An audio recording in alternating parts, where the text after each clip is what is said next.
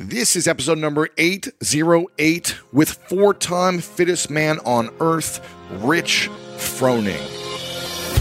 Welcome to the School of Greatness. My name is Lewis Howes, former pro athlete turned lifestyle entrepreneur, and each week we bring you an inspiring person or message to help you discover how to unlock your inner greatness.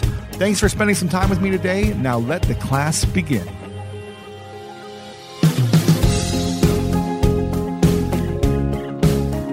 T. Allen Armstrong said, "Champions do not become champions when they win the event, but in the hours, weeks, months, and years they spend preparing for it. The victorious performance itself is merely the demonstration of their championship character." I'm pumped about this one because we've got Rich Froning, who is one of the greatest of all time in CrossFit.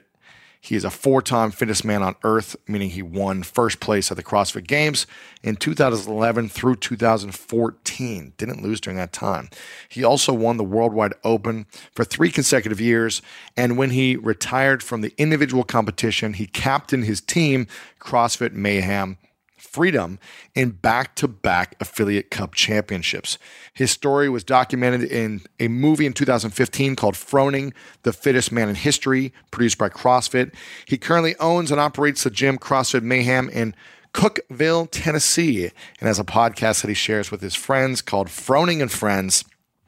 In this interview, we dive in about a lot of different things. We talk about the mindset behind his unprecedented wins, how actually losing his first CrossFit Games, getting second place, was the changing moment and defining moment that allowed him to win the next 4 years as an individual. The reason he stopped competing as an individual, how he's handled fear throughout his career, the journey of adoption, and the greatest lessons he's learned from his wife and adopting his children, and so much more. I'm very excited about this. If you're a fan, make sure to share this out with your friends, lewishowes.com/808. Tag myself at Lewis Howes and at Rich Froning over on Instagram. Let them know that you're listening to this while you're going through the process and the interview. And text a friend or two. Let them know about this interview to send some inspiration and spread the message of greatness today. All right, guys, I'm super excited about this one. Without further ado, let me introduce to you the world champ, Mr. Rich Froning. Welcome back, everyone, to the School of Greatness podcast. We've got the iconic and legendary Rich Froning in the house. That's man. right. Good to see you, brother. Yeah, thanks for having me. The greatest of all time in the CrossFit world, unless the new guy. Yeah, unless Frazier's got a couple more to get there. So he might be able to get there in the next few years. Yeah, probably. I wonder what it would have been like if he was the same age as you and he would have started in 2008, 9, 10. Yeah, it's just different. You know, it's different eras. You know, it's like comparing Jordan and LeBron, that type of thing, where it's like, you know, when we started, it was like we were trying to figure stuff out and nobody really knew what we were doing, and we were just kind of crushing ourselves all the time. And so now there's a model and a system. Yeah, and he's an incredible athlete. You know, but it's just it's different. Yeah, it's just comparing different eras is hard. Sure. But yeah, he's super fit, man. He's a good athlete, good dude. He's a machine. So now I met you, I think, in 2011 or 12. Briefly at the games. Yep. With Graham. It was like in the athletes. I got like a coach's pass, so I came back there. With the enemy, the enemy. And I think you'd won twice at that point, so it didn't matter. And I remember you just having this reputation. And I'm also friends with Webb. I think Webb was working for a while. Webb Smith, yep. And I remember you just always had this great reputation of being like the nicest guy, solid guy, Christian guy, just like cared about family and the hardest worker in the room. Well, my parents, you know, that's all from them, really. You know, that's anytime anybody asked me about my parents and how I was raised, it was like, you know, my parents were the hardest two working people in the room wherever we went. Really? And so, yeah, that was just kind of, it was understood when I was a kid. That's what you're going to do. And if you weren't going to find yourself something to do, they were going to find you something to do. Really? So, yeah. They were going to put you in something. They were going to make you. Yeah. If we weren't outside, you were gonna, and weather permitting, but you know, if we weren't outside doing something, they were gonna find us something to do. So we were always, you know, trying to play a game or do whatever. But even on the days we found stuff to do, they were still finding us something to do. Who did you have a deeper relationship with, mom or dad? Both, really. You know, I was a mama's boy when I was real little, and really close with my mom still, and But yeah, they were both have equal parts responsibility in my upbringing. I'm still really close with my dad too, so I couldn't say one way or the other. They're both, have different things. Sure. I got certain things from my mom, maybe a little bit more nurturing. I got, the Hard work. kind of the hard line and some of the stuff that I use now from my dad. So but they were both the hardest workers ever. What was the biggest lesson both of them taught you? There weren't like a lot of speeches or a lot of like pep talks or anything like that. It was more lead by example. Mm-hmm. They weren't going to ask us to do anything that they weren't going to do. Like if we were outside doing chores or doing work, they were right there with us doing it. And so I think that's probably one of the biggest things I learned from them is I'm not going to get in, on the team stuff. I'm not going to get in anybody's face, and I'm not a real rah-rah, get you fired up person, but they all know that I'm going to be right there next to them, and I'm not going to ask them to do anything that I wouldn't do, or I'm not going to work just as hard as they're going to be there. So that's probably, somebody asked me about that a while back, and I was like, I don't really, I don't have any like particular speech I can go back to from either one of them, but they were always just there. Example. They were always Their there. example, They were always present. That was one thing when I think about now with my kids is like, I want to make sure that I'm there. It doesn't have to be, there doesn't have to be a big speech or anything like that, but it's, when I needed something, they were both there. And so it was pretty awesome. Is there anything you missed from your parents growing up that you wish they would have given you, whether it be a mindset, a skill set, a nurturing energy? My dad is incredible, like building stuff, working with his hands. I was actually just talking about this. We, build anything, can fix anything, do any of that stuff. I wish I had that. I can fix enough stuff, but it's not my, Sure. I'm not going to go do that. But I think, I was there helping him and doing that stuff, but I was more concentrated. Like I wanted to play sports. I wanted to do that type of stuff. So can't blame him for me not, wanting to do that type of stuff growing up. But yeah, I wish I could build a house. My dad is just like, oh yeah, like that's broken. Let me fix this. 2 seconds, it's knocked out. And I'm like, dang it. I wish I could do that. Like I could YouTube a video, and I know enough that I've, helped him a bunch growing up, but it just wasn't my thing that I wanted to do growing up. I wanted to be outside. I wanted to play baseball or play football in the yard, where he was like, oh, I'm going to go over here and work on this. And I'm like, oh yeah, I'll help you clean up when you're done or whatever. So, would you trade that for being the greatest of all time? I don't think so. I don't think that, I think it worked out all right, And so, you can't really look back and be like, oh, I would change this, I would change that. I'm happy where I'm at. I learned from things that I moved on from, but my parents were awesome. But they did the best they could with with what they had. Yeah. So I'm super appreciative of them from that. Now, what got you into CrossFit in the first place? I know we've talked about this before, but how did you first discover it? Because you were a star in baseball, and baseball is the main sport. Yeah, so I went to college to play baseball. And D1, D2? It was JUCO. JUCO.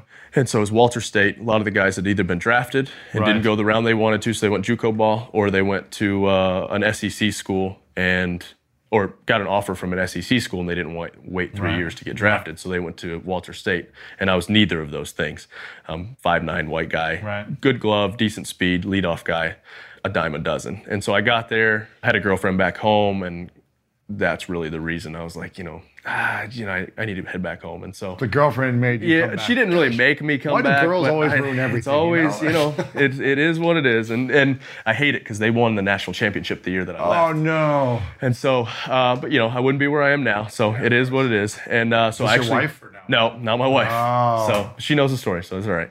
I went back, and they had this program at Tennessee Tech where I went where you'd work as a full-time firefighter, and they'd pay your tuition. It was actually the city of Cookeville would do it.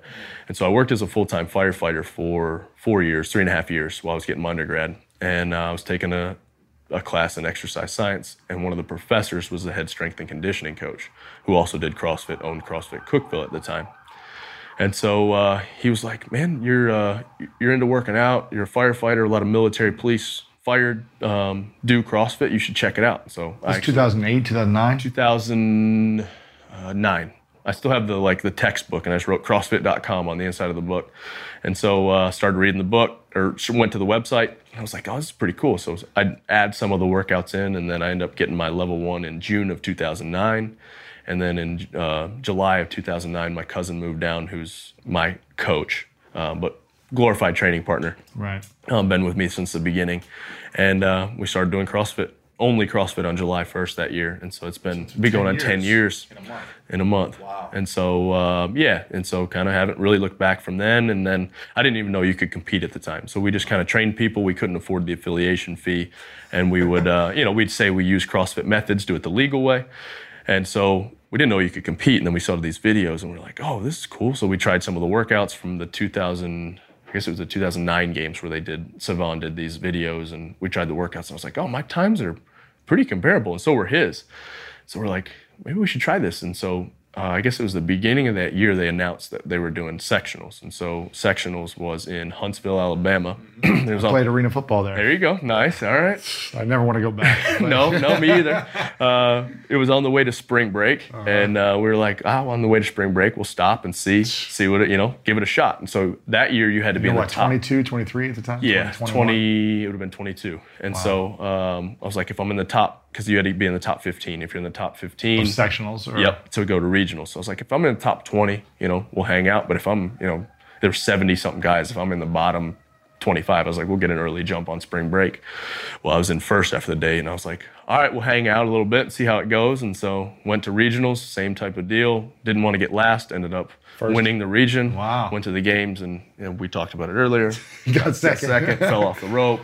Oh, and man. It's been kind of the... That was probably the greatest lesson you learned that year. For sure. As much as you wanted to win, it probably made you so much more disciplined. Oh, yeah. Over the last 9 years. For sure. If I go back and say if I would have won that first year, I don't think I would have won the next 4. Wow. Because I'd kind of narrowed my focus so much that I'd let CrossFit kind of define who I was, and it'd become my focus, and I'd put so much into that when those type of things are taken away from me, and you say taken away from me, I got second place, but for me, it was awful. It was like I was miserable for months, and so it really helped me. I grew up a Christian, and my faith has always been a huge part of it, but that really made me refocus and realize that's why I do what I do. Is those were my talents, and they've been given to me, and I'm going to bless him or glorify him with all that I have. And so it really made me focus on, all right, it's not about who I am, and my identity is not in CrossFit. It was very freeing,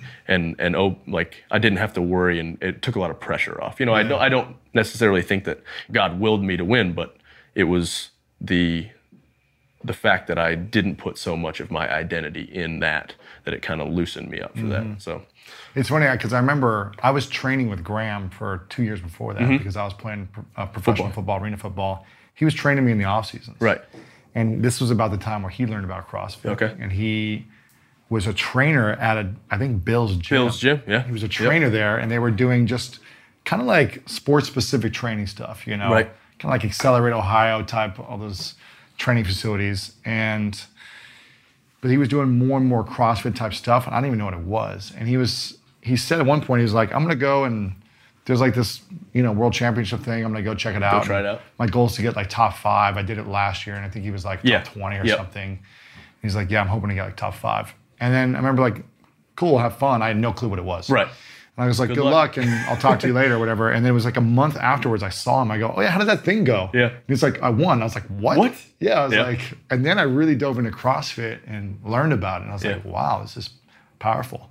And that's when I heard about your name. Because you were like leading. Yeah, and then I ruined it. Yeah. But it's probably the greatest lesson of your life. For sure, man. Like it was, like I said, it was awful. And that backing up. Especially as a 22-year-old where your whole life is sports. Yeah. You've got to win a championship. And, everybody asks, why are you so competitive? I was one of 32 first cousins, 25 of us are boys. Wow. So, it was just, and even the girls would beat us on a lot of stuff, because, all athletes. Yeah. And so, man, I hate losing in anything. And so for that to happen and be so public, like it could be just me and you and nobody else know, and I get embarrassed. Yeah. Like it still drives me nuts to lose.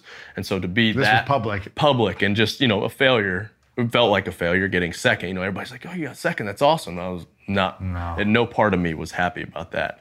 And so, yeah, for sure, it was like, all right, it lit a fire for the next couple of years. What did you think about the next 12 months or however long until the next games? What was the mindset every morning? Yeah, every day. Did you have a photo of Graham up on your mirror? No, it wasn't really, you can't, in CrossFit, you can't really concentrate on just one person, It's like there's so many people that could, it's every person's especially skill set, those years, there was 5 or 6 guys that were always, mixing it up for events, and you know, it was a tight field for a while. And so, yeah, I mean, every day, you know, I that's one of the things I talk about is why people are so upset that I don't compete as an individual now. It's like when I woke up every single day, my goal was to win the CrossFit Games every single day. Like whatever I had to do that day it was the CrossFit Games. That was my goal. And there was a lot of relationships and a lot of 6 years, right? 5, 6 years. Yeah. There was a lot of relationships. There was a lot of missed, you know, family time, stuff like that. And that was my goal. That's what I wanted to do. And I was going to do whatever it took. Like I would, you know, 9 or 10 o'clock at night, part of me now is like, it was so probably counterproductive, you know, now knowing the stuff that I know and I've trained for as long as I have, I'm like, man, if I would have just been smarter, you know, it would have been better. And now, but you had to learn those things, you know, like I said earlier, we were kind of the guys that were figuring it all out. And so we had Lakeland, my first daughter. I was like, I can't do that. You know, like my goal needs to be being a dad and a husband first. And I just don't have that. Like now I do want to be super fit and I want to, you know, win the games for my team, but it's now I've got, you know, 3 kids, a wife, business that I run first, and then I still compete and still have fun and get to do that, but it's not my number one goal. Mm-hmm. And I don't feel like if I was to go back as an individual, I don't have that. Like I'm not going to sacrifice those things. What were you doing those first 2 years afterwards? Were you just training 10 hours a day? Oh yeah, for sure. Every day, all day. You know, it was like a get up and, you know, everybody talks about, you got to get up at 5 a.m. to be successful. No, I would sleep. Sleep was a huge part and is a huge part of recovery. And so I'd sleep until I would get up, and then I would literally from, you know, I might get up 8:30, 9 o'clock, but literally from 9 o'clock until I went to bed at 9 or 10 o'clock again that next night, or that night I was training, doing something. Obsessing. Yeah. What would it was be unhealthy. Like? What would it be like? Was it just 2 hours in the gym doing lifting and then yeah, I mean, it was literally anything I could think of. You know, it was machines, it was real, actual, like, strict CrossFit workouts, there was lifting, there was, you know, anything that I was like, oh yeah, I should do that. Or, you know, I'd have a group of guys that would come in the morning, I'd have a group of guys that would come midday, and then I have a group of guys that come in the afternoon. And I might do the same stuff in those same, it was just like. You're trying to beat them all. If you're every fresh, time. It didn't matter. Yeah, exactly. And so, wow. And it was a great group of people that, you know, they would beat me or like push, like I'd have a guy that would push me in something super heavy, and then I have a guy that push me in something, you know, all body weight, and then I have somebody that push me in the cardio type stuff. So it was a team effort even then, but man, it was, yeah, if you look back at those years, you're like, man, I you know, we worked hard, but it was maybe not the smartest at the time. Part of me just feels like I miss those days, though. Right? Yeah, me too. All you do is train. That was it. You know, that was life. That was all I wanted to do, and that was I was going to do it. And now looking back, I'm like, man, it was a lot of fun, but man, it was some of it was stupid. You're like, why was I? You know, I would clean in the morning, and then I would do, you know, cleaning again at that night. You know, it's like, what am I doing? But I was like, oh yeah, it'll help somehow. Right. Did you get injured a lot through those phases? Honestly, no. You have some overuse type stuff, but nothing. The only things that major injuries that I've had in 10 years, and you know, you're talking top 1%. You know, so it's a profession now. It's not just CrossFit. So I'm not going to link these back to CrossFit. But I came down off of a rope, twisted my ankle, and broke my ankle. That was in November of 12 or 13. Stupid. We had like a Thanksgiving party at the gym, and Hillary left, and I was like, I'm gonna sneak something in real fast. Man. And sure enough, I come down on the rope, break my ankle, and I'm like, oh man. Oh. So it's the only workout that I've ever quit. I was the first rope climb too. So I'm like, I could finish. I went to do another one. And you know, like you walk off an ankle sprain, you're like, I'm all right. This wasn't a walk off ankle sprain. And so I actually had to like drive with my left foot. Oh, that's the hardest thing to do. I've done that too. So bad. My right foot's up on the dash. So I'm like, stop the swelling. And I get home, and Hillary's like, what's wrong? I'm like, I twisted my ankle a little bit. What were you doing? I was trying to show Henry how to climb a rope and blah, blah, blah. She's like, oh, okay. Well, she's like, should you go to the hospital? I'm like, no, I'm fine. Well, so about middle of the night, I get up to pee. And I go to stand and just immediately hit the floor. So I scoot on my butt to the bathroom. And so I get back to the bed, and Hillary's like, we're going to the hospital in the morning. I'm like, yeah, you're right. Wow. And so I get it x-rayed. Sure enough, it's broke. And so that was an injury I had. And then honestly, you know, I've had little, like, you know, overuse type things and, you know, shoulder stuff, but nothing major. That's pretty amazing. I tore my meniscus in 17. And that was been the most frustrating thing, is because it was like, oh yeah, you know, so tore it the week before regionals. Oh. Doing a workout in the basement, was going to do 3 rounds. It was just like ski, double under, burpee over the parallel, and then rest. It was like an interval type thing. I was going to do 3 rounds. Well, I did 3 rounds. I was like, I might as well do 4. On the 4th round, on the 90th double under, I just feel something. It just doesn't feel right. Doesn't really like pop or anything, but doesn't feel right. I'm like, oh, okay. It starts to swell up. Can't put any pressure on it. I'm like, all right. So I go the next day, see some PTs at the gym. They're like, I think you just maybe sprained your MCL. I was like, just take it easy for a couple of days. So I did a bunch of upper body stuff. And it's a week before regionals. So I'm like, I can't completely take time off. I probably could have been fine. Yeah. So the next day, the next morning, we're doing a workout, swimming in my dad's pond. We're doing dumbbell snatches. I go to dive into the pond and I just feel something pop and let go. And you're like, oh, no. And your like leg kind of goes like, oh, no, man. And you're like, oh, that's not good. So I finish the workout. Oh, I'm you're crazy, man. I'm an idiot. And I'm like, tell the team, I'm like, hey, we need to talk to John Lindy, who was on our team. It was our alternate. I was like, you need to get his mind right, because I don't know what's going to happen. So I text one of our, he's a PA at the gym. He's like, meet me at the office. So he does these tests. He's like, you tore your meniscus. I'm like, what do I do? And he's like, good news is you can't really make it worse. He's like, if you can handle the pain, like if we can get some of the swelling down, you can probably still compete. Shut up. And so he gives me a cortisone shot. Oh my gosh, man. And so I go see a surgeon, and he's an ex-NFL surgeon. He's like, yeah, you'd be fine. He's like, as long as you can handle the pain, he's like, you can get through regionals. He's like, we'll look at it after regionals, see how the cortisone shot does. He's like, we can do the surgery. You got about 6 to 8 weeks before the games. We'll do the surgery. No way. He's like, or you can wait till after the games. So I did the cortisone shot and felt fine, like was good. So I was like, you know what, I think I'll wait till after. I might even do the surgery. After the games? Yeah, I might even do the surgery. Well, about halfway between training from regionals and the games, that cortisone shot wears off. And I'm like, I need another cortisone shot. So I got another cortisone shot, which had to do it. Wish now I wouldn't have. But then I had surgery the week after the games in 17. So you did the games? Did the games. With a torn meniscus? With a torn meniscus. We got second that year. Oh, man. It was frustrating. But then I had surgery, man, and it never got better. And I was frustrated. So I did stem cell. I did the hyaluronic acid. I did a bunch of stuff. And for like a year and a half, the hyaluronic acid and the stem cell kind of helped, but I still was like, some days it would be great, and other days it would be like, depending on what I did the day before, it would be awful. And so I was like, that was going up until December of this year, and then met this doctor in Cookeville, and it's called strain counter strain therapy, and then he did some acupuncture, and I'm back to about 95%. Pretty crazy. Like those were the meniscus was the hard one, because it was like, you can't load anything. Can't do anything. Can't do anything. Squatting, jumping. No squatting. It would get so swollen. Burpees. I couldn't run, couldn't squat, couldn't jump rope maybe like no, and it was just frustrating. And so, but man, I found this guy in town. Everybody's like, "Did you go to Nashville?" And I'm like, "No, it's Cookeville, Tennessee. This guy's a genius, and it's basically all but fixed it. Still, like, there's days I need to be smart. Like yesterday, we walked around at Disney for 8 hours, and it's a little like tender today. But man, he's a magician. Wow, pretty cool. One of my favorite parts about my job is that I get the opportunity to travel a lot. And in fact, I'm recording this right now while I'm in Mexico. And actually, I was thinking about something that I wanted to share because I get a lot of questions from so many people about different side hustle ideas. So here's one for those of you out there that are on the go a lot like I am, or traveling a lot. When you're staying in your Airbnb on your trips, have you ever thought about how you could be making extra money by hosting through Airbnb while your home is vacant? If you're interested in an extra stream of income, Airbnb hosting is an easy place to start, and it's like giving your home some company while you're away. Your home might be worth more than you think. Find out how much at airbnb.com/host. Wow. Okay. So very minimal injuries. Very minimal. Yep. And after you got second the first year, you went 4 years back to back? Yep. 4 years. 4 years.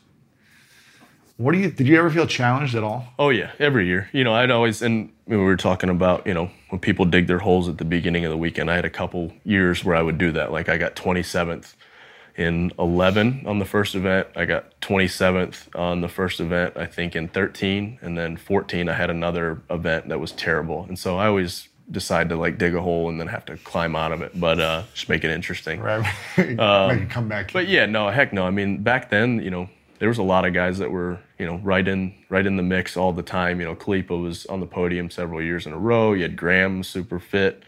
Bailey. You had Matt Chan. Kind of all the originals, all the guys I competed with in the Legends event last weekend. But yeah, it was just a different time. It was a little bit different than it is now. Where is CrossFit now compared to 10 years ago? Oh, well, with it's all like a global it is, yeah, business. Yeah. Well, and all these changes we've talked about this year, it'll be interesting to see what happens. It's grown exponentially, and the games last year was, I think, one of the best games we've had. Really, especially it being in Madison. They moved it from California. It kind of the first year in Madison, it almost felt like a glorified regional. It didn't feel like the games, but last year it felt awesome. It felt like the games. It felt like back. They should do it on Ohio State. There you go. Rogue is, yeah, man. It would be cool. I mean, who knows with this new system what's going to happen? Yeah. And so, it's kind of frustrating just to see all these. We felt like we got to this really good point, and then everything completely changed. Why did they change it? Greg. Greg's the owner of CrossFit, and he wanted to see these changes, and it's his deal, and he can do whatever he wants. Right. And so, that's what he wanted to do. And so now we have all these sanctionals, which I think are a cool idea. What's that mean? So, we used to have regionals. Used to go the open, regionals, and then games. Mm-hmm. And so basically you built on each other. The top 3 from regionals go, or whatever it is. Whatever it is. And so now it's like you have the open. And so this year what they did with open was the top 20 individuals, men and females, got an invite to the CrossFit Games. Automatic. And top 20 in the open, so you don't have to go to regionals anymore. Nope. And wow, really? That also, if you won your country, wow, and as long as there's an affiliate in your country, you can go to the CrossFit Games if you win your country. So then that means anyone could go to some country, but it has to be your passport country. So like wherever your passport is issued, that's your dual country. Citizenship. You can apply for anything. So whatever country, then you can go to the games. It's like Olympic stuff now. Now they have these sanctional events. So not any, but you have to go through CrossFit. You pay whatever fee to call yourself a sanctional event. So this year there were 14 or 15. So if you won one of those sanctionals, you got to go to the CrossFit Games. Man, it sounds like you go. It's so much easier to go now. Yes, and so as individuals, well then teams, the only way you can go to the games is if you win a sanctional. No open, no nothing. So there's only like 15 teams or 14 teams going to go to the games this year. However, there's going to be 160 something men and 160 something women. It's huge. Where there used to only be 40. 50, right? 40 men, 40 women. So now the deal is allegedly the first day of the games, they're going to have one or a couple events, and they're going to cut like the field in like huge. And so basically, that's cool. If you won, I think your open rank, somehow they're like, however you qualified has precedent over how somebody else qualified. I don't remember how exactly. Because it works. If you have the worst event first and you're the best in the world, exactly, there needs to be some type of safety net. So it'll be interesting. It's just going to be different. It's kind of frustrating. CrossFit cut all of the games media. There's no games media anymore. What does that mean? So like any of the videos that they would produce, CrossFit would produce, they're gone for the games. So now they're relying like marketing videos or like everything. So now, why they do that? Money. I guess he was like, it's expensive. Greg's trying to concentrate more on the health side of things instead of the game side, where I feel like it's a good idea. Like I think for a while we got too caught up in, the CrossFit Games, the top 1%. I think there's value to that, and I think we don't need to completely abandon it. But he's concentrating on the health side of things and getting people moving and, trying to reach an older type of crowd. And I feel like maybe he got a little scared that people got intimidated seeing the games and they think injury and all that stuff, but you got to look at it as two completely separate entities. Like the games is literally, it's a showcase of what CrossFit can do, but it's not CrossFit. CrossFit is the community, it's the gyms, it's the affiliates, it's the people that do CrossFit. It's not the CrossFit Games. And so we've kind of swung completely another direction where it's kind of like, I would like to see almost like middle direction, but like I said, it's Greg's to do and he runs the show and it is what it is. So back to it, there's no actual games media anymore. He's kind of relying on these other, there's called Morning Chalk Up. There's some other publications that are doing the media type stuff for it. So I mean, it's actually opened up an avenue for us. Like we have our own YouTube channel and we produce our own videos. We have in-house media, so it is good. And it's kind of the whole market that he does with the affiliates, where it's like the cream rises to the top type of deal. So we'll see. It's just big change. It's just a lot of change in such a short amount of time. There hasn't been a ton of communication about it. Like they cut the Instagram. Like there's no CrossFit Instagram, no CrossFit HQ Social Instagram media? Or Facebook. What? Something Why? About privacy issues with Facebook. So 2 weeks ago, no just way. All of a sudden it was gone. All the content is gone. There's Twitter still because it's not Facebook owned, Completely got rid of Instagram and Facebook. That's games, CrossFit HQ, all of it gone. The website's still up. The website's still up. That seems kind of crazy. Kind of crazy, but hey, it's his. Like I said, it's his. Maybe there's something else happening behind the scenes. Who knows? Who knows? But everyone is on Facebook and Instagram. Everyone to promote and tag and share. And so it was just like, all right, we're done, and it was just like gone. So CrossFit HQ or the CrossFit Instagram was gone first. At CrossFit Games is still gone. Was for a day, and then it was gone the next day, and so you're kind of like, all right, see you. Peace. Wow. So yeah, there's been a lot of changes in the last couple of weeks, and a lot of people are frustrated and fired up. You know, you talk to people in the gym, and they're like, "What's going on?" And it's just like the problem is there's just lack of communication. Sure. And you know, he's going on these podcasts, and there's a couple like CrossFit, traditional CrossFit podcasts, and he's kind of talking about why he's doing this stuff, but there's no media anymore to kind of tell you why it's going on. So it is what it is, you know. And so then I'd also heard that he turned down the viewer, I think Facebook actually offered to broadcast the games, and turned that down. And so you're just kind of like, so right now apparently there's nobody to broadcast the games. ESPN or no? CBS Sports was, and I'd heard, hearsay, you know, you kind of hear different things, and CBS Sports was turned down as well. So we'll see if the games is even broadcast. Maybe CrossFit.com, maybe. I don't know. You know, that's what they did for years, but there's no media. So what are you gonna do? It's kind of interesting, man. It's kind of gotten it's Wild West right now. So I feel like it's always been that. It has, and that's every year something changes. When somebody, you know, when you have one person that runs the show and they can do what they want to do, you know, that's what it is. It's Wild West. How do you think your mindset is different than the rest when you were competing at the highest level as an individual? How do you feel like, because everyone can work the same amount of workload. Right. And I feel like there's probably guys that did just as much. Fitter. Yeah, I think there's probably more. People that are mental or physically fitter. Yeah. How did you train the mind to prepare yourself for the whole world to try to take you down? Yeah, so I think it was kind of a mix of everything. You know, my entire growing up, you know, like I talk about my parents, I talk about the hard work and the leading by example, and they were always, you know, there was always something to do. There was that. There was me being one of 32 first cousins. Everything was competitive. Everything was a competition. Now I realize it was my parents trying to tire us out and, you know, hey, run around the pond. Let's see who can run around the pond the fastest as kids. You know, we're like, yeah, let's do it. And so that type of stuff. And so there was that. And then, you know, high school baseball, I had an incredible high school baseball coach that would push us. And we always joked that we ran more than the track and cross country team. And, you know, he was huge into mental toughness. And, you know, he said he did CrossFit before CrossFit was a thing. That's his joke now. And, you know, we would do these workouts. And now I look back having an exercise science degree and I was like, what the heck were we doing? It was stupid. But it was hard and it was mentally tough, and, you know, that was his deal, and mental toughness, and there was that. And then I had, you know, being in the fire department and those lessons that I learned from that. I think it's just a mix of all of it. I don't think there was one thing that I can pinpoint down or think about the mentality of, you know, what one thing it was. I think it was just a mix of all of it, you know, and like wanting to win the games, having the atmosphere where I could do that, and like having those guys that would train with me in the mornings, in the midday, in the afternoon, those to push me, and, you know, my cousin the same way, and you know, just all of that into one perfect storm, I guess. Yeah. There's not one thing that I can be like, oh yeah, that was it. How did you feel like you handled the pressure though, during those first few years where it seemed like a lot of pressure? Right. And, you know, there's so many people there, it's on the line, each event matters or you lose.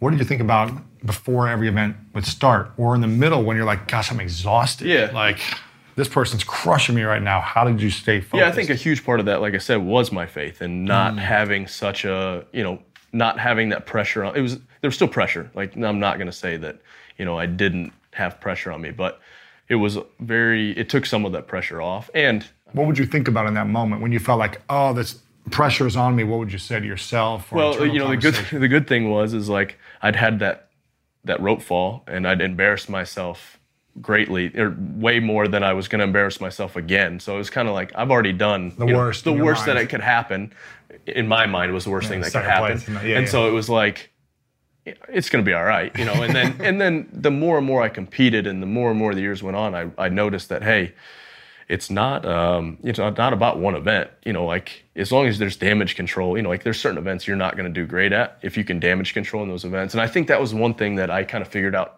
a lot earlier than people was, everybody was like, well, when I go out there, I compete against myself and I just do the best that I can and blah, blah, blah, and all the stuff that people want to tell themselves when they don't want to push hard or don't want to take credit for their, something happening. So what I learned was you can watch people and watch, hey, I need to stay ahead of so-and-so. There's times where it bit me in the ass, but it was like, luckily for us, you kind of knew what lane you were in, what place you were in. And so you could figure out, all right, so-and-so is maybe better at this, but if I'm within either a rep or two or a person or two of them, I can make up points or not lose too many points, and then I can get ahead of them in another event. And so I kind of learned that, you would kind of call audibles in the middle of it. You're like, oh, I got to push here. I need to do whatever. And so I think that was something that one of the things that I figured out a lot earlier than people was it is a sport. Like as much as, it's just working out, there is some strategy to it. You're trying to game things and you're trying to all right, I know this movement is kind of a rest for me so I can kind of push here, or, this movement's going to be a little bit harder so I need to slow down and gaming workouts. And that was something I think training so much and doing so many different things that I did and the volume that I did that I learned, I'd done certain combinations of movements. They may not have done the exact workout, but I knew how they kind of played off of each other. And so that was something that I'd learned pretty early on and helped a ton. That's great. How did you handle fear throughout the career? Yeah, I mean, there were times where, especially I remember specifically one time in 2013. So I'd gotten 27th on a pool event. I got second on a rowing event. It was the half marathon, but you started out with a 2K sprint, which was the worst thing ever. So I went 27th, second, 7th, I think, on the marathon, and then I went 7th, I think, on the burden run. Well, Kalipa went first. So he had a huge lead, and I'm just pissed off, and I'm in a horrible mood. And my wife comes up, and we're kind of sitting in the athlete area between events, and she's like, "You don't look like you're having fun." I was like, "I'm not having fun. I was probably in third or fourth at the time. This is awful, whatever." And she's like, "Go get your stuff." I'm like, "What do you mean get my stuff?" She's like, "Well, if you're not having fun, we need to go home." And I was like, "What are you talking about? I'm gonna go get my stuff, leave this. I trained all year for this." She's like, "You do the best when you have fun." And I'm like, she's never played any type of sports, anything like that. She did when she was really young, she played basketball and stuff like that, but she never in high school. She's the least competitive, could care less about anything CrossFit related. But she was like, "Go get your stuff, we're leaving. Go tell Dave we're leaving." And I was like, "What are you talking about?" Then she's like, "Well, then start having fun." And I was like, "All right, well then," I didn't start having fun immediately, but it turned around. So she always takes credit for, that year that she was. Wow. But yeah, I mean, it's you try to have as much fun as you can. And over the years, you learned that when I first started competing, a month out, my nerves would start getting me. And you're like, man, butterflies and all that. Well, then, after a year or two, it was 2 weeks out, then it would start. And then it was a week out. Now it's 2 days before, yeah. Now it's the event of, then I start getting a little nervous still. Everybody's like, "You still get nervous?" I'm like, heck yeah, I still get nervous. I think when you stop getting nervous, it's not fun anymore, That's true. But yeah, I think it's just the nerves and, being a competitor, and you have that before it, you have all this buildup, but then literally as soon as 3, 2, 1 go happens, it's just you gotta go. It's just everything goes away. You talk about flow or whatever it is, but it literally I can't tell you any music that's played during events. You can't hear any of the cheers. You can't hear any of that stuff. You're just kind of in it, and you just kind of go through it, and it's hard to explain. It's just a competitive nature. It's hard to. People are like, what makes you so competitive? I'm like, I don't know. It's just something that you just get into, and you don't really think about those things. Yeah, the workout sucks and it's going to hurt. And, for a long time, like I said, I have those certain things that go through my head. I'd write Bible verses on my shoes and think about, the crucifixion of Christ. And those were the things early that really got me. But then it's just after you've done it for so long, it's what you do. Yeah. It's you just get into that space and you get in that zone, and it's go. When you've already experienced the pain so much, you're like, I know it's going to suck. Yeah, it's going to hurt. It's just Everyone's when is hurting. it going to hurt? Most of the time you're like, all right, this workout's going to take 10, 15 minutes, but the pain's really going to set in about minute 9 minutes, depending on whatever the workout is. But yeah, it's you've almost become not numb to the pain because it still hurts, but you've almost embraced that pain, and you just know. It's almost like a sick, twisted thing where you're just this is what it is, And it's, I was talking, I've got kind of an addictive personality, and there's, some substance abuse in my family history, but I've never had any substance abuse. But I think working out is probably my substance abuse. Yeah, really it is. How important is pain for everyone in the world to experience on a daily or weekly basis? It's when you grow, man. It's you never grow and you never move forward when you're comfortable. Like you've got to, as bad as it sounds, you got to go out and you got to seek that stuff. You have to. That's when you get better, and that's when you grow, I think. It's the same as physically, like when it hurts, that's when something good is happening. So you almost embrace that, where it's like, this is going to hurt, but I know on the other side I'm going to come out better. And it's the same way mentally. It's like if you're not pushing, you're not growing. Why do so many people resist pain when they know?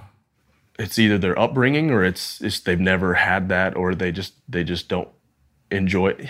You're not going to enjoy pain. Like, let's be honest. We talk about like some of the most miserable experiences. When you're done with it, you're like, that was awesome. Like you go out and seek these like challenges. I never want to do this again. But the middle of it, you're like, I went on this elk hunting trip for 6 days, and for the first 3 days it was awesome. The 4th day, downhill. We didn't see any elk. I hiked 60 miles in 6 days, like sun up to sundown, going through the woods, and I'm like, this is miserable. Yeah. Like, I hate this. And then I got done. I'm like, I can't wait to do that again. Like you're just like, it's sick and it's twisted, but like you're growing in that, as long as it's productive pain. Like there's certain things that aren't productive, but as long as it's something good, you're on the other side, you're going to come out better. And I don't know if it's hard for me sometimes to relate to other people that are like, how do you get there that you want to, you want to compete or you want to go to that pain? I'm like, how do you not want to? How do you not see the benefit of it? It's hard sometimes for me to like talk to people that don't get that, like you get it,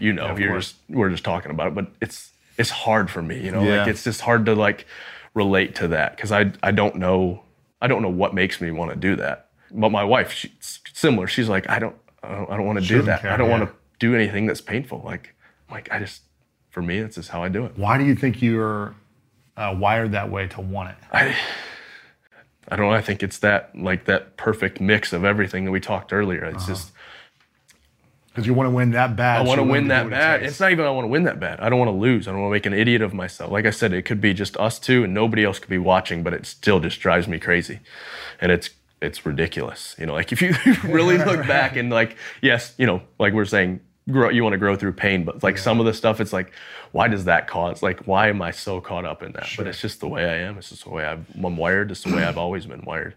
How did you meet your wife? Met my wife getting my hair cut. I was a firefighter getting off shift, and we had a mutual friend that she cut my hair and she colored Hillary's hair. And so while Hillary was getting her hair colored, I was getting mine cut, and we'd actually both gotten out of like 4 or 5 year long relationships. We were both miserable in those relationships and finally got out of them.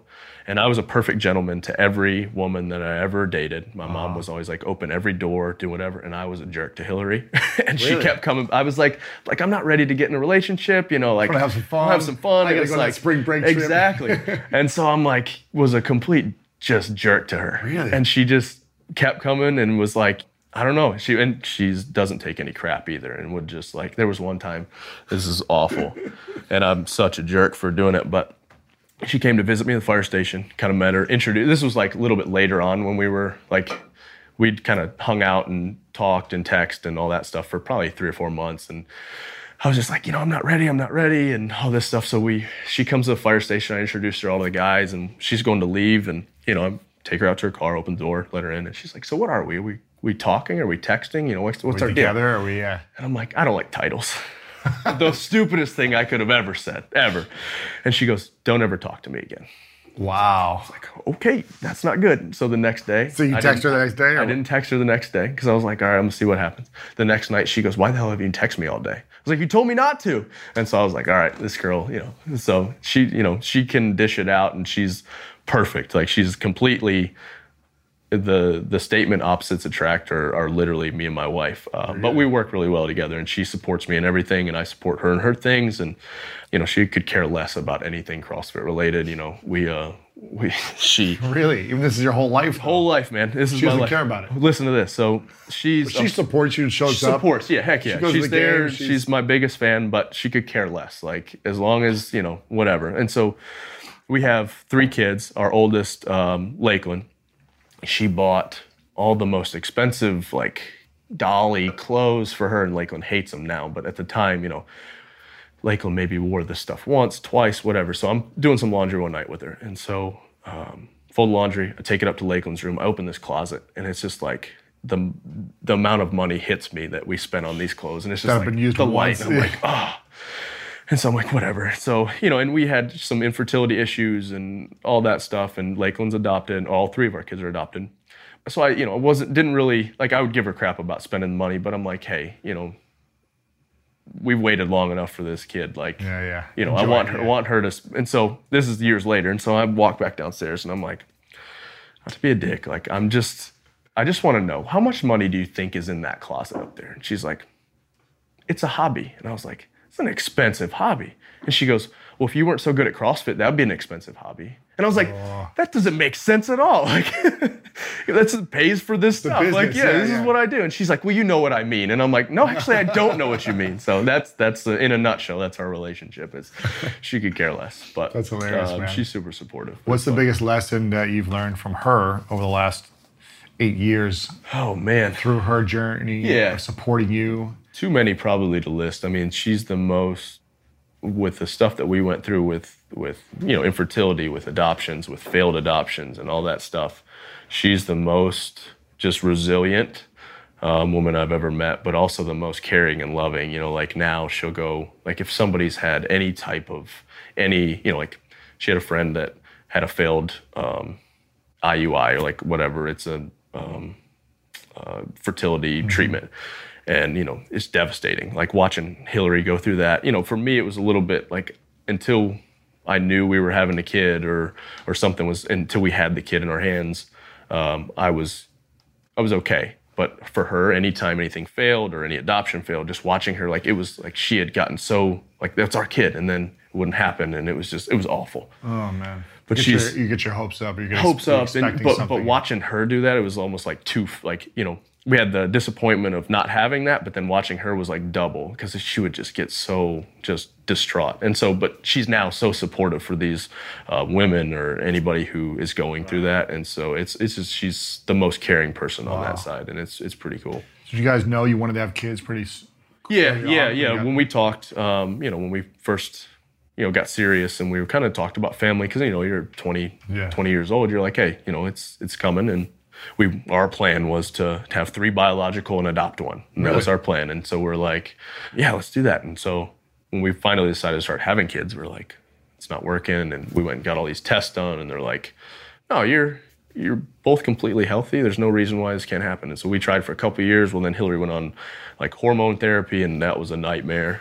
And then, you know, like, even having those, like, she was like, I'm pregnant. I think I'm pregnant. And I'm like, do you have a test? No, but I think it. I'm like, let's hold back here. And, well, you know, she'd get so caught up, and then, you know, it wouldn't happen. So and it was just watching those things happen. And then so she came to me and she's like, well, what if, and we were talking about doing IVF, and I was like, I don't want to pay for IVF for a chance and it not happen. And so she's like, well, what about adoption? I'm like, I just don't know if I could. Looking back, this is the stupidest thing ever. But I was like, you know what? I don't think I could adopt my first kid. Like, I just don't feel like. She's like, well, just think about it and pray about it. And I was like, I just don't think I can. Well, then she was like, finally, I was like, let's look into it. Well, she found Lakeland's birth mom. She had a family back out. That was the day that Hillary actually talked to her through an agency.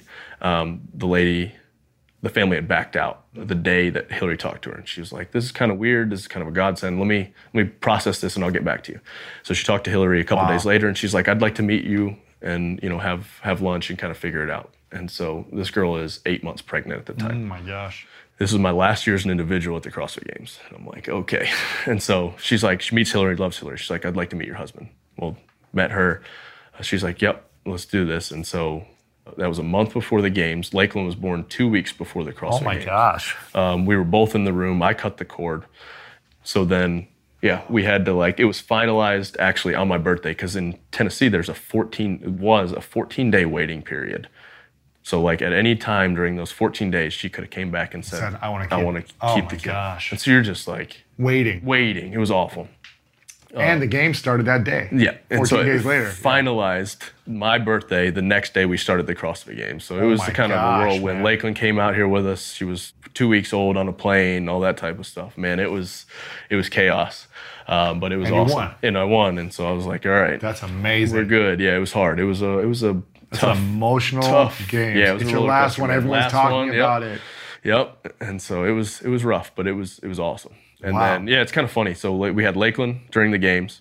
We had Trice, my son, during regional, like a couple weeks before regionals. And then Violet, our youngest, we got the first week of the Open in 18. So it's like we always games, regionals, Open. So you've adopted 3 children now. 3, yep. What's it like being a father of adopted children versus... And how do you feel not having a biological child? Never once does it cross my mind that those aren't my kids. They're my kids. I don't know the feeling of having biological children, but I could not love these kids anymore. They're our kids, like. They were yours on the first day. Yeah, so Lakeland was there the first. We got her immediately. Like I said, I was there, cut the cord. Trice was 9 days old. He was in the NICU when we got him. That was a kind of a crazy story too. We had a couple failed adoptions. I was tired of watching Hillary go through that, and so I was like, you know what? I'm perfectly content with Lakeland. Like, let's pump the brakes with this. She was like, I feel like we have another kid out there, and I'm like, I'm not watching you go through this. Let's take a little break. And she's like, fill out this paperwork, and I'm like, I can't fill out this paperwork because I can't watch. Like, I'm not doing this. So she comes up to me. She's like, you're gonna fill out this paperwork. I'm like, all right, I'll fill out the paperwork, but this is the last time. This is it. I'm not doing it. If it doesn't work, I'm not going through it anymore. So it was a lawyer in Florida. And so she overnights the paperwork because it was due the next day. We get an email that night, and they're like, hey, you're one of 20 families. This girl wants this baby to go to somebody. He's already been born. He's 9 days old. He's 4 pounds, 3 ounces. He's in the NICU. She wants him to go to a family that doesn't have any kids. We're just like, crap. But in the 20, there's 2 or 3 that don't have kids, and they don't list the names. They just list ages, names of, or not names, but number of kids, ages of the kids, and whatever, and where they live. And so we get an email that night. It's like, you're one of the top 5. And so Hillary's all excited. I'm like, just calm down, pump the brakes here. And so the lawyer calls a couple hours later. He's like, how soon can you get to Jacksonville, Florida? We're like, well, I mean, we can be there the next morning. Mind you, this is a month before regionals. I'm like, okay, here we go. And so we drove to Jacksonville, Florida, and we met Trice, and Richard III is his name, but we call him Trice. And so we've had Trice since he was 9 days old, and then Violet is actually our youngest. She's Lakeland's biological half-sister. Hillary stays in touch with the birth mom. It's not an open adoption, but she'll give her updates. And so she reached out to her on Facebook and was like, hey, I had another baby and can't keep her. Would you guys keep her? Or would you guys take her? And we're like, of course. And Trice was 10 months old at the time. That was tough. 10 months, and Violet was super colicky, and it was hard, really hard. Now she's an angel. She's our sweetest kid. Trice is a disaster. He's literally like 100% boy, all go, all the time. But it's awesome to see, like they're not biological, but they, like, if you look at Lakeland and the way she acts, it's Hillary and myself, like, combined, and then Trice the same way. And like, you don't think about the things that the kids pick up on, but now the older 2 go with me to the barn or to the gym a ton. And so, like, I've never once told them, hey, let's work out, but Lakeland loves to work out. Like, when I say work out, she swings around on the pull-up bar. She'll make like obstacle courses. She'll run around. She has a little barbell, picks up dumbbells. Trice is the same way. He tries to follow her around all the time. He's 2. But yeah, it's the things it's kind of cool to, everything comes full circle. Like, I've never once, like I said, I'm not going to be a, like, get in their face, rah-rah type of parent, but the things that they pick up on, you don't realize. And so that for me is another motivator now, is like, hey, I need to, these kids are watching. Like, they're the most important thing to me. And the things that they pick up on, like, I've got to, like, when you get a little emotional, you're like, all right, I need to rein it in a little bit, because, that's what they feed off of it. And you don't think about it because you're like, oh, they're 2 years old or 4 years old or 1 year old. They're not going to pick up on some of this stuff, but they do, man. It's insane what they pick up on everything. Where do you think it'd be if you weren't married during those 5 years in the games? Do you think you'd have won? No, I don't think so. Without being married? I don't think so. Really? I think, yeah, I mean, there's some type of focus there that, you know, you can't replace. And like I said, Hillary kept me super grounded during those years and still does. You know, she could literally care less about, like, I'm like, hey, I snatched 300 pounds. I take out the garbage. Or like when in one of the events, the overhead squat event, you know, I tried to put 400 pounds over my head, and she's like, why did you do that? I'm like, I mean, I was trying to win the event. She's like, I just don't think it's necessary that you put that much weight over your head. Why do you ever need to do that? And I'm like, thanks. You know, she could literally care less. But like I said, it's good. You know, because like I know that my worth to her is not in based the CrossFit on game. That's powerful. Based on track record. Like I don't have, that's something, a piece of the equation I can take out is like, oh, I have to do this for my wife to stay with me. My wife's like, no, you just like watch the kids. That's how you know she's gonna stay around. But so it's been she's been awesome for you know, getting me to where I am. She's a huge part of it. That's amazing, man. Yeah. And transitioning into the team, you guys won once or? Well, we won 3 times. 3 times? 3 times, yep. What's that like, winning with the team versus winning? It's so much better, honestly. You get to do... It's more fun. You get to share it with people. You know, like growing up, I was a team sport guy. You know, obviously there's a ton of individual sides of baseball, and I did play some football too. But being able to share it with other people and to see the sacrifice that they put in, and, you know, they're right there with you going through it. And to be able to, when you reach something like that, a goal like that together is pretty awesome. Pretty cool. Yeah. Do you guys win money on the team or no? Yeah, not nearly as much as an individual. 50 grand total or something? Yeah, probably, yeah. I think last year was like 75 or something like that. So how many is it, 4 on a team? 25, yeah. So yeah, now it's 4. It used to be 6. Oh. So yeah, but it's fun. It's a lot of fun. You know, I still get to compete, still get to do the sponsorship stuff because I'm still competing. Mm-hmm. But I get to share it with other people, and it's a whole lot more fun. You get to suffer together, and it's you know, you're not suffering by yourself all the time.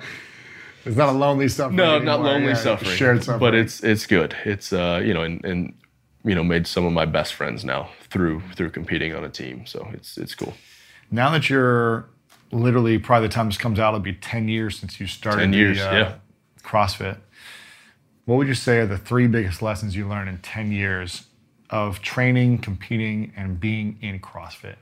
One of the main things, and this is something I always tell people, is if you're not doing it for a profession, use fitness as a release of stress. Like some people get so caught up in, you know, I've got to do this, and there is value in, you know, using, you know, not stressing about it, but putting some value in it. But getting so caught up where it like affects your day or affects your home life, it's like, hey, be stressed out about it while you're doing it in that hour, but go home and have some fun. Like don't get so caught up in it that you're ruining your day. Another pet peeve that I actually have is kids and sports and giving up sports for playing CrossFit, for doing CrossFit. It drives me nuts when kids are like, yeah, I quit playing football, I quit playing baseball to pursue a career in CrossFit. I'm like, man, you have the rest of your life to do CrossFit. I was like, some of the best memories that I have are sports. Some of the best lessons that I learned are playing sports. And I probably, you know, playing more sports would have been better. Like I concentrated on baseball, but I did play football, and, you know, like maybe not organized football, but I was playing football in the yard and doing that type of stuff where you're going to learn a whole lot more, and you're going to have a whole lot better base of athleticism and fitness, and it's going to serve you well. Like that's one of the things too, is you see a lot of the guys that are gym rats, you know, when certain events come up, they're not as good. But the guys, Graham, who played sports, you can adapt on the fly. Graham was one of the best guys that would adapt to stuff on the fly because he played a lot of sports. Ben Smith, the same way, because he played as many sports as they could. They're the best athletes. And so there's a big part of that. Number 3, I don't really know if I have a third one. I think just enjoy the community side of it, you know, like, you know, have some friends, like share, like I said, the shared suffering. You know, don't work out by yourself if you don't have to, you know, like if you can get with some people, have some fun. And that's what the beauty of CrossFit is that community side of it. You know, people see the games and see what we do, but that's not really CrossFit. It's the, you know, going day in, day out. Yeah, going to the gym. Like I got to go hang out at CrossFit Glendora a little bit while I was here, and just seeing, you know, it's the same community no matter where you go. Like we were in China competing, and it's the same. You know, speak a different language, but it's the same people. Do the same workouts. Same workouts, and everybody's super supportive, and it's pretty awesome to see that. That's cool, man. Yeah, it's awesome. This is called the 3 truths. It's a question I ask everyone at the end. 3 truths. So imagine it's your last day on Earth. Okay. As many years away as we want it to be. Right. You get to pick the day, but you got to go. Okay. From the physical body, right? Going. And you've created and achieved every dream that you want to create. Mm-hmm. You've got as many kids as you want, the family life, the legacy, everything you want, you've done it. Right. But for whatever reason, you got to take everything with you, everything you've created, mm-hmm. you know, your content, your books, your jam, whatever. It's all going to go with you when you leave. But you get to leave behind 3 things you know to be true about your entire life. Your experiences, your lessons, and these would be the only 3 things you could leave behind. Okay. What would you say are your 3 truths? 3 truths. My faith, for sure. That's something, obviously I want to take that with me, but that's the lesson you would leave behind. Yeah, my faith. You know, I wouldn't be where I am without my faith. Mm-hmm. I want to say whatever my kids take from me. So I don't know if that would be my parenting, you know, just the things that they've learned. You know, I want to be known as a good dad to them, you know, not to anybody else. I don't care what anybody else thinks mm-hmm. about me. But I want my kids to take that as like, I don't even know if that would be a truth, but mm-hmm. that's, what's the lesson you would want to be behind? Yeah. I don't know if there's any one lesson, but I want them to look and say, my dad cared, my dad mm-hmm. was there, my dad was present. That's good. Probably the same as a husband, honestly. Yeah. Like, it's the relationships and the things that you get with family, with friends. Those are the things that I want people to remember. I don't care. Honestly, like the CrossFit Games and the fame and all that stuff was cool. It is whatever, but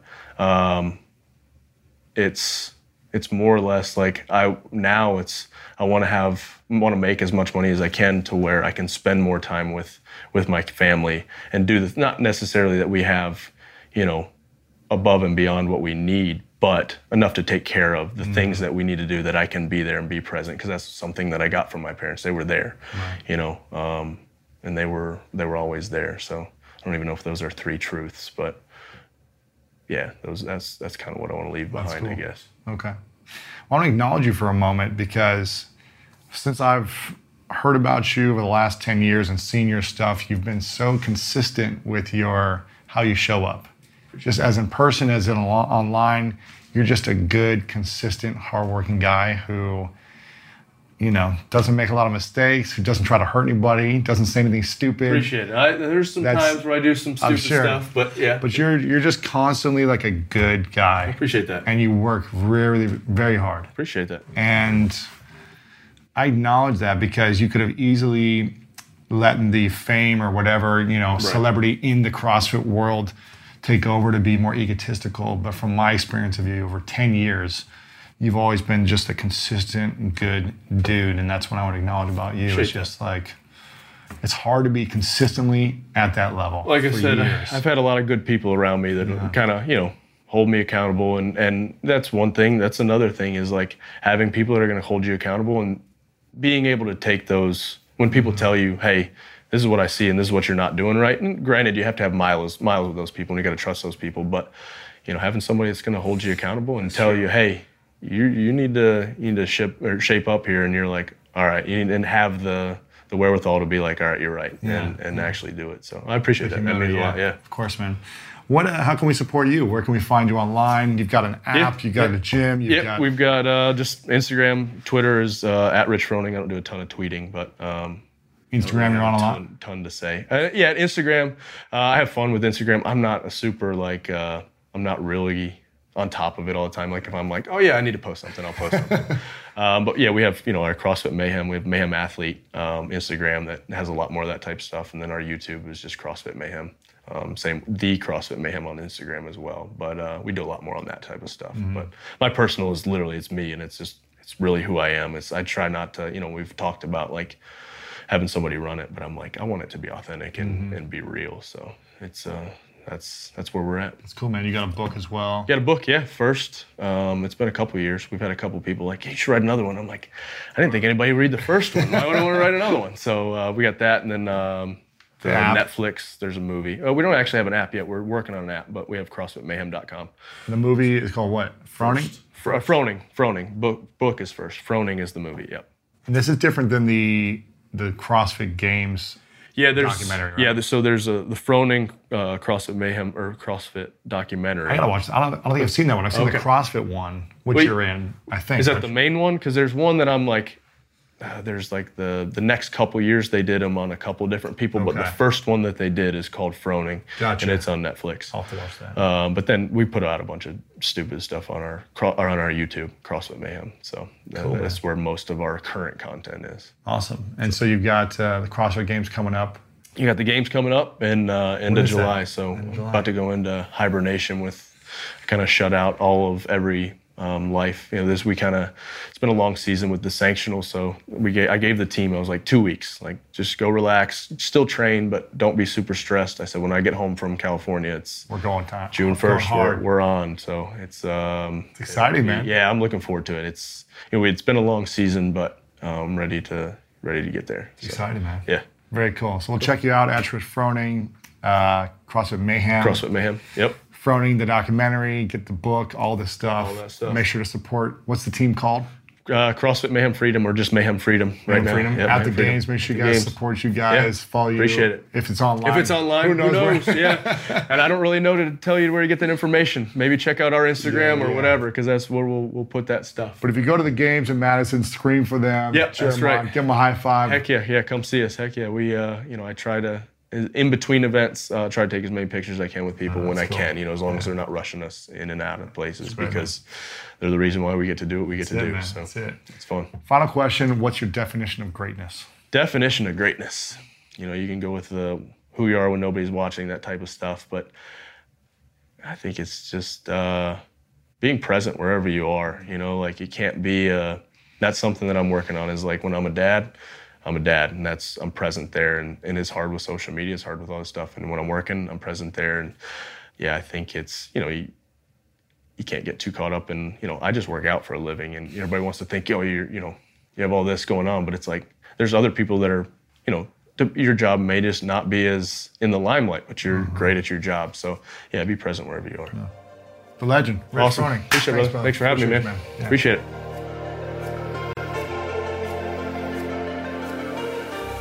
There you have it, my friends. I hope you enjoyed this episode. Always fun for me to bring on the world's greatest at what they do.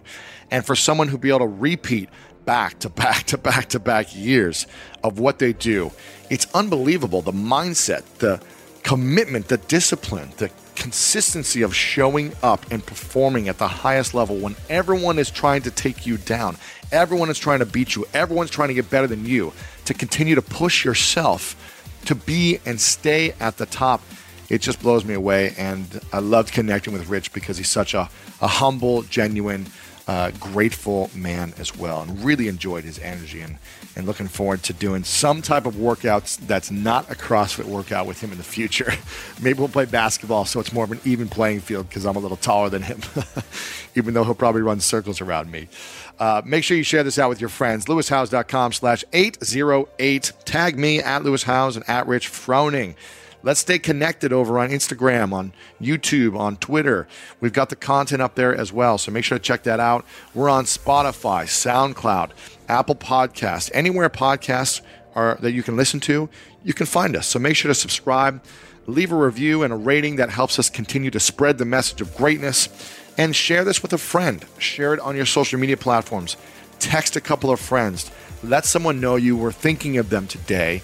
Be a hero and a champion in someone's life by spreading the message of greatness. Just send them this link and let them listen. It's free, and we hope they enjoy it as well. And to bring us back to the beginning, T. Alan Armstrong said, champions do not become champions when they win the event, but in the hours, weeks, months, and years they spend preparing for it. The victorious performance itself is merely the demonstration of their championship character. I love you guys so very much. I hope you enjoyed this interview like we do with every interview. We give you our best as we want you to give your best. I love you so very much. And you know what time it is. It's time to go out there and do something great.